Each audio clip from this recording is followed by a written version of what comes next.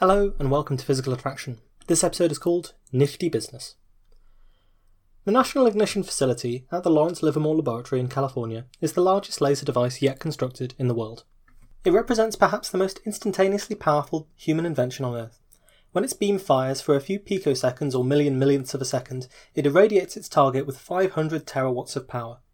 By comparison, the entire human race currently consumes on average around 13 terawatts of power in the form of primary fuel consumption from fossil fuels, nuclear and renewables. In other words, it's as if all the energy use currently going on everywhere in the world were multiplied by 30 and then, for an infinitesimal moment, blasted at a tiny capsule of fusion fuel in an attempt to ignite a fusion reaction. This week we're going to talk about how this device was built, how it works, and what it managed to achieve, and perhaps get on to what it failed to achieve. It's worth pointing out, of course, that right from the beginning, NIF wasn't just an inertial fusion device.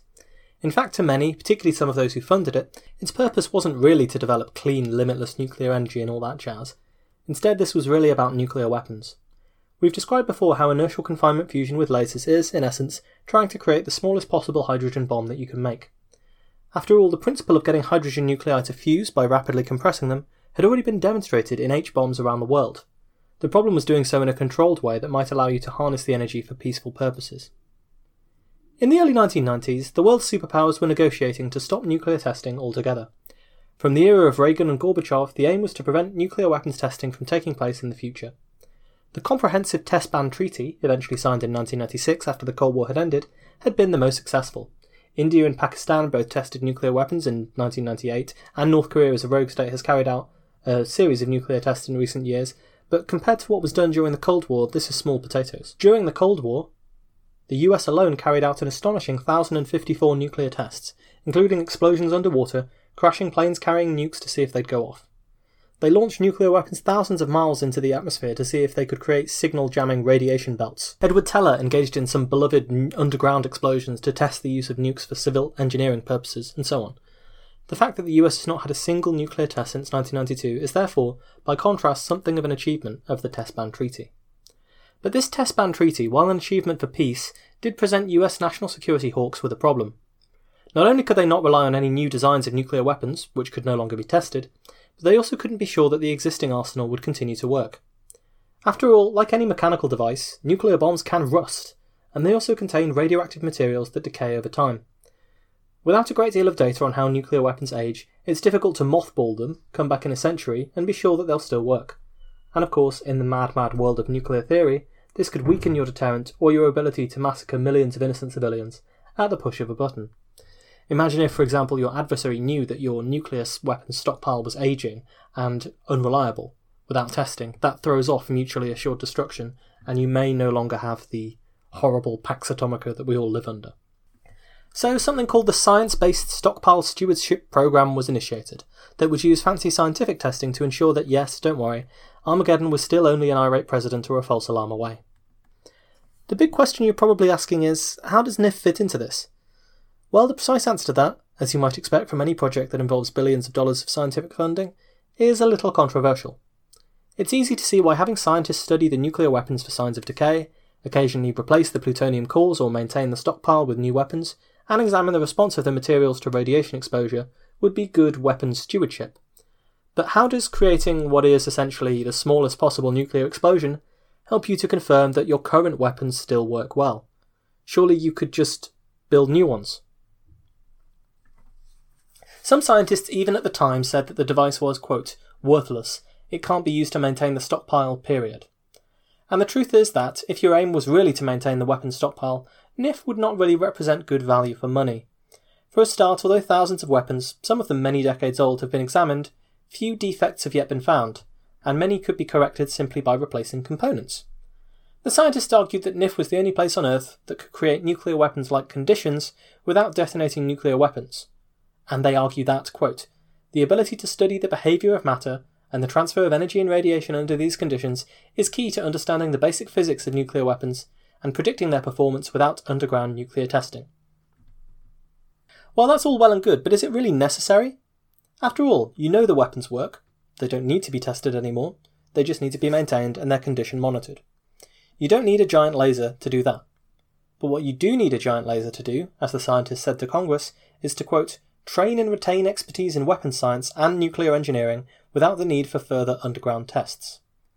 In other words, behind the thin veneer of maintaining the stockpile, NIF sold itself to Congress as a weapons research facility that would stop just short of actually blowing up nuclear weapons, the closest thing you could get to a nuclear testing program without the nuclear testing.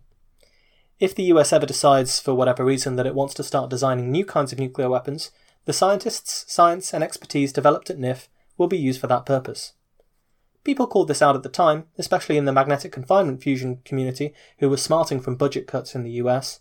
A good example is Tom Kalina's 1997 article in MIT Tech Review, but ultimately their protestations didn't matter. The weapons enthusiasts would get their weapons facility, and the laser fusion enthusiasts would get their biggest ever device. You will of course remember from previous episodes that laser fusion has been tried a number of times before, in devices like Nova and Shiva.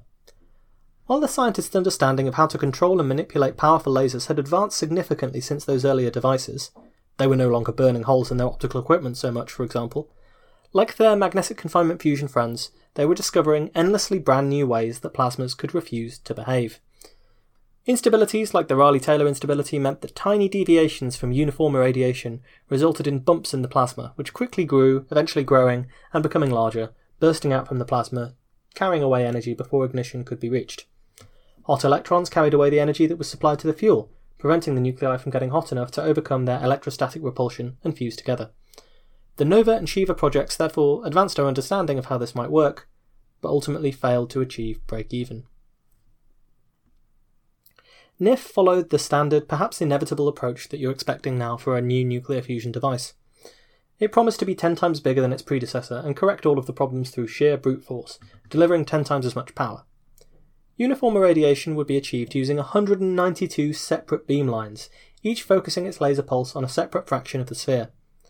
The Shiva device, with 20 beamlines, had been named after the four-armed Hindu god. In that sense, NIF was Shiva on speed. Naturally, making a device 10 times larger than Nova, which had already cost $200 million, entailed a hike in budget. In the early 1990s, when NIF was first hypothesized and designed, the initial projections for its budget suggested a cost of around $600 million to build the device. As we shall see, this turned out to be yet another example of one of these budgets that was a horrifying underestimate. Making a device with this level of precision is extremely complicated. First off, as we've described before, the whole point of symmetrically irradiating the fuel capsule is to avoid instabilities. You need to create a spherical shock wave that will symmetrically compress the fuel capsule, heating and compressing its interior to astonishingly high densities and temperatures, for that inner segment of fuel to ignite and, hopefully, lead to a chain reaction that burns the rest of the pellet with fusion reactions before it's blown outwards again. This means that every one of those 192 beamlines needs to be as close to identical as humanly possible. Otherwise you'll get instabilities that will arise from whichever one is misaligned, or firing slightly too slowly, or firing with the wrong amount of energy, or delivering the wrong amount of heat, or a few billionths of a second out of step with the others. So you need to make sure that these beams are as coherent as you can imagine them being. There are an incredible number of things that can go wrong with this sort of device. To give you an idea, let's briefly go over its design. First, there is a single central flash of laser light from a single coherent source. This is then split into 48 separate beams which pass through pre-amplifier modules. They enter a laser cavity where the beams bounce back and forth through an illuminated crystal, picking up energy as the atoms of the crystal vibrate. Here they're amplified from nanojoules to millijoules. Then the lasers pass through a circuit 4 times, picking up more energy as they pass through yet another crystal filled with laser material, which causes the release of yet more photons as the lasers stimulate and excite the atoms in the crystal. This boosts them to around 6 joules. Then they pass through the main amplifier. This is essentially another crystal which is illuminated with rapid flashes of light. This excites the electrons in the crystal into higher energy states. When the laser passes through, it triggers the decay of these excited states and the release of yet more photons, amplifying the laser pulses to a brief but powerful state that has around 4 megajoules of energy. For comparison purposes, the laser now holds about as much energy as you'd get from exploding a kilogram of TNT, or the kinetic energy of half a dozen cars speeding down the motorway. Then you have the spatial filtering stage, where the lasers pass through a series of filters to ensure that they remain in very sharp focus. After this point, The beams are then directed towards the target chamber, which is a steel sphere around 10 metres in diameter. But before they can get there, frequency conversion has to take place. The lasers used, predominantly the famous neodymium crystals which do such a good job as laser materials, produce very monochromatic light at infrared frequencies, with a wavelength of around 1000 nanometers, just outside the human visible range. But infrared light is, unfortunately, extremely good at heating up those undesirable hot electrons that we've talked about in previous episodes. Remember, these are the ones that absorb the energy that's supposed to go to the nuclei and then ricochet around and ruin the compression of the core. So they have to change the frequency to make it couple more strongly to the nuclei rather than the electrons, so that more energy is passed to the nuclei for fusion to occur. So some thin sheets of potassium dihydrogen phosphate are put in line of the beam. These effectively double the frequency of the photons, halving the wavelength. Explaining precisely how this works is pretty difficult, but essentially what happens is the illuminating laser light interacts with the crystal itself, which produces a polarization in the crystal where negative and positive charges in the crystal are forced apart. As the light passes through the crystal, like a wave, this polarization also waves through the crystal. It oscillates, and it actually produces its own electromagnetic wave at double the frequency of the initial laser light. The first laser reduces the light's wavelength from around 1000 nanometers to around 500, and then the second laser recombines some of the 500 and the 1000 nanometer light through interference to produce light with a wavelength of around 350 nanometers in the ultraviolet range. By doing this, you inevitably lose some of the input energy, around half in most of NIF's experiments, but since you're no longer strongly coupling to those hot electrons, you have a much better chance of producing fusion in the capsule. The lack of good materials for producing UV lasers, and the tendency of this high-frequency light to burn through certain crystals, are part of why this has to be done. And in fact, even for the short fraction of beam length where this UV light is used, it's necessary to constantly replace the optical components every 50 to 100 shots, which adds more expense to the project as a whole. Therefore, basically, you want to do this frequency change right at the end so that your UV light doesn't have too much time to muck up all of the stuff in your system. Finally, after all of this, the lasers are focused onto the target, which for NIF was usually a pellet of deuterium-tritium fuel around the size of a ball bearing in a gold hologram capsule around the size of your fingernail. In total, each of these beams travels around 1.5 kilometers to hit a target the size of your fingernail. So as you can probably see, a lot of things can go wrong. And unfortunately, all kinds of crazy things did start to go wrong, as Charles Safer lists quite wonderfully in his Sun in a Bottle book. Mammoth bones were found when they were excavating the site, which slowed down construction. The head of NIF was forced to resign when it turned out that he'd never actually earned his PhD, although he had been an established scientist for some years. Other problems were more costly. For example, if there was a tiny speck of dust on the laser glass itself, it would instantly burst into flame when the laser was fired, which would in turn damage the glass. Laser components therefore had to be assembled in extremely clean rooms, then carried around in robotic trucks with extremely clean interiors, something which multiplied the cost of manufacturing the laser. The main amplifier is powered by a huge bank of capacitors that store charge, and they can store 422 megajoules of energy for quick release and supply to the laser, in a similar way to those charge-rotating flywheels we talked about for energy storage at JET. But these capacitors had a nasty habit of exploding during construction. They eventually needed to shield them from the rest of the device using steel barriers in case they did explode. Even manufacturing the fuel pellets is incredibly difficult. The fuel pellet is around 1mm in size, but in order to avoid those nasty bumpy Rayleigh-Taylor instabilities, you can't have any deviation on its surface of more than around 50 nanometers. I thought for a while to try and come up with an analogy for this, and it's a lot like this. Imagine you have a sphere around the size of a car. It can't have a single grain of sand on it. That's how smooth it has to be. You get the picture of how smooth this target has to be if you imagine a sphere the size of a car, which can't have a bump the size of a single grain of sand. It's so smooth we can't even conceive of it. And you get a picture of how smooth the target has to be, and manufacturing something that's that small, made of the materials that you want, that's that smooth, is extremely difficult. The initial projected cost might have been around $1 billion, and the initial aim was to finish the project in 2003, after the first ground was broken on the site in 1997. But it will come as no surprise to anyone with even a passing familiarity with complex government-funded projects, let alone those with science as complicated as NIF, regions that we haven't even looked into before, and requiring entirely new technological innovations to be developed, that both the budget and the time turned out to be severe underestimates. By 1999 to 2000, it turned out that basically they could no longer justify the budget and timeline estimates. They clearly weren't going to fly, and there were several independent audits that came along and essentially re-baselined the project, suggesting that it would cost more like $5 billion and it would need to be ready by more like 2008.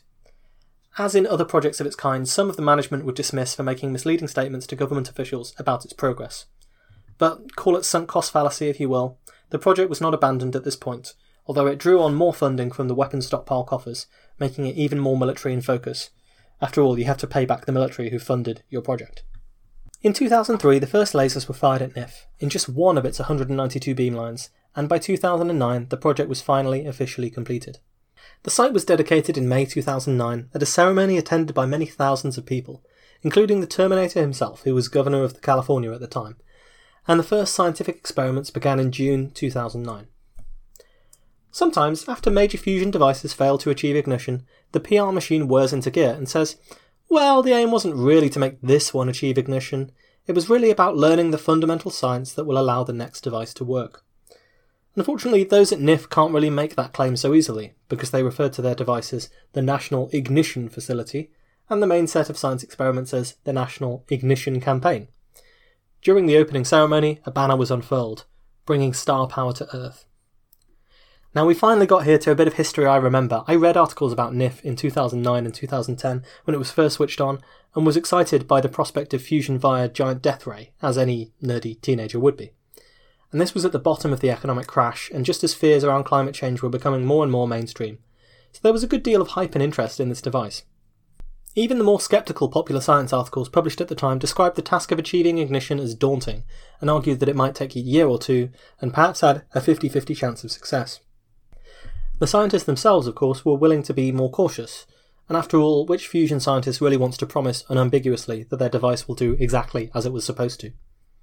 For example, quote, I personally think it's going to be a close call, said William Happer to the New York Times. He was a physicist at Princeton University who directed federal energy research for the first President George Bush. It's a very complicated system and you're dependent on many things working right. Dr. Happer said that a big issue for NIF was achieving needed symmetries at minute scales. There's plenty of room, he said, for nasty surprises. Next episode, we will look at exactly what those nasty surprises were. Thank you for listening to this episode of Physical Attraction. As ever, you can find us on the web at www.physicspodcast.com, where you'll find the contact form, the PayPal, the Patreon, all ways to get in touch with us and tell us what you think of the show, comments, questions, ideas for future shows. You can donate to the show via the PayPal or the Patreon. Doing either of those will get you access to some bonus episodes if you email me about them. And the best thing you can do if you don't want to do any of that stuff is, as ever, tell as many people as you can about the show. Leave us a review on iTunes, Stitcher, wherever you listen to the podcasts. And until next time then, take care.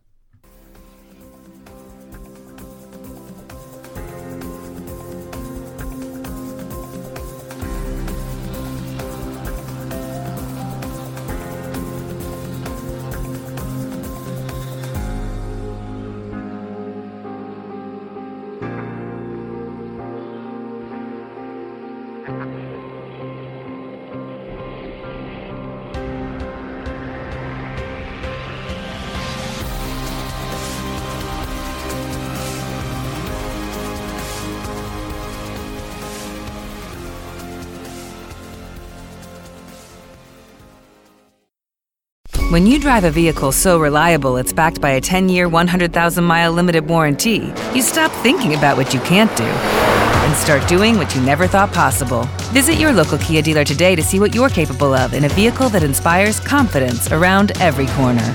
Kia, movement that inspires. Call 800-333-4KIA for details. Always drive safely. Limited inventory available. Warranties include 10-year 100,000-mile powertrain and 5-year 60,000-mile basic. Warranties are limited. See retailer for details.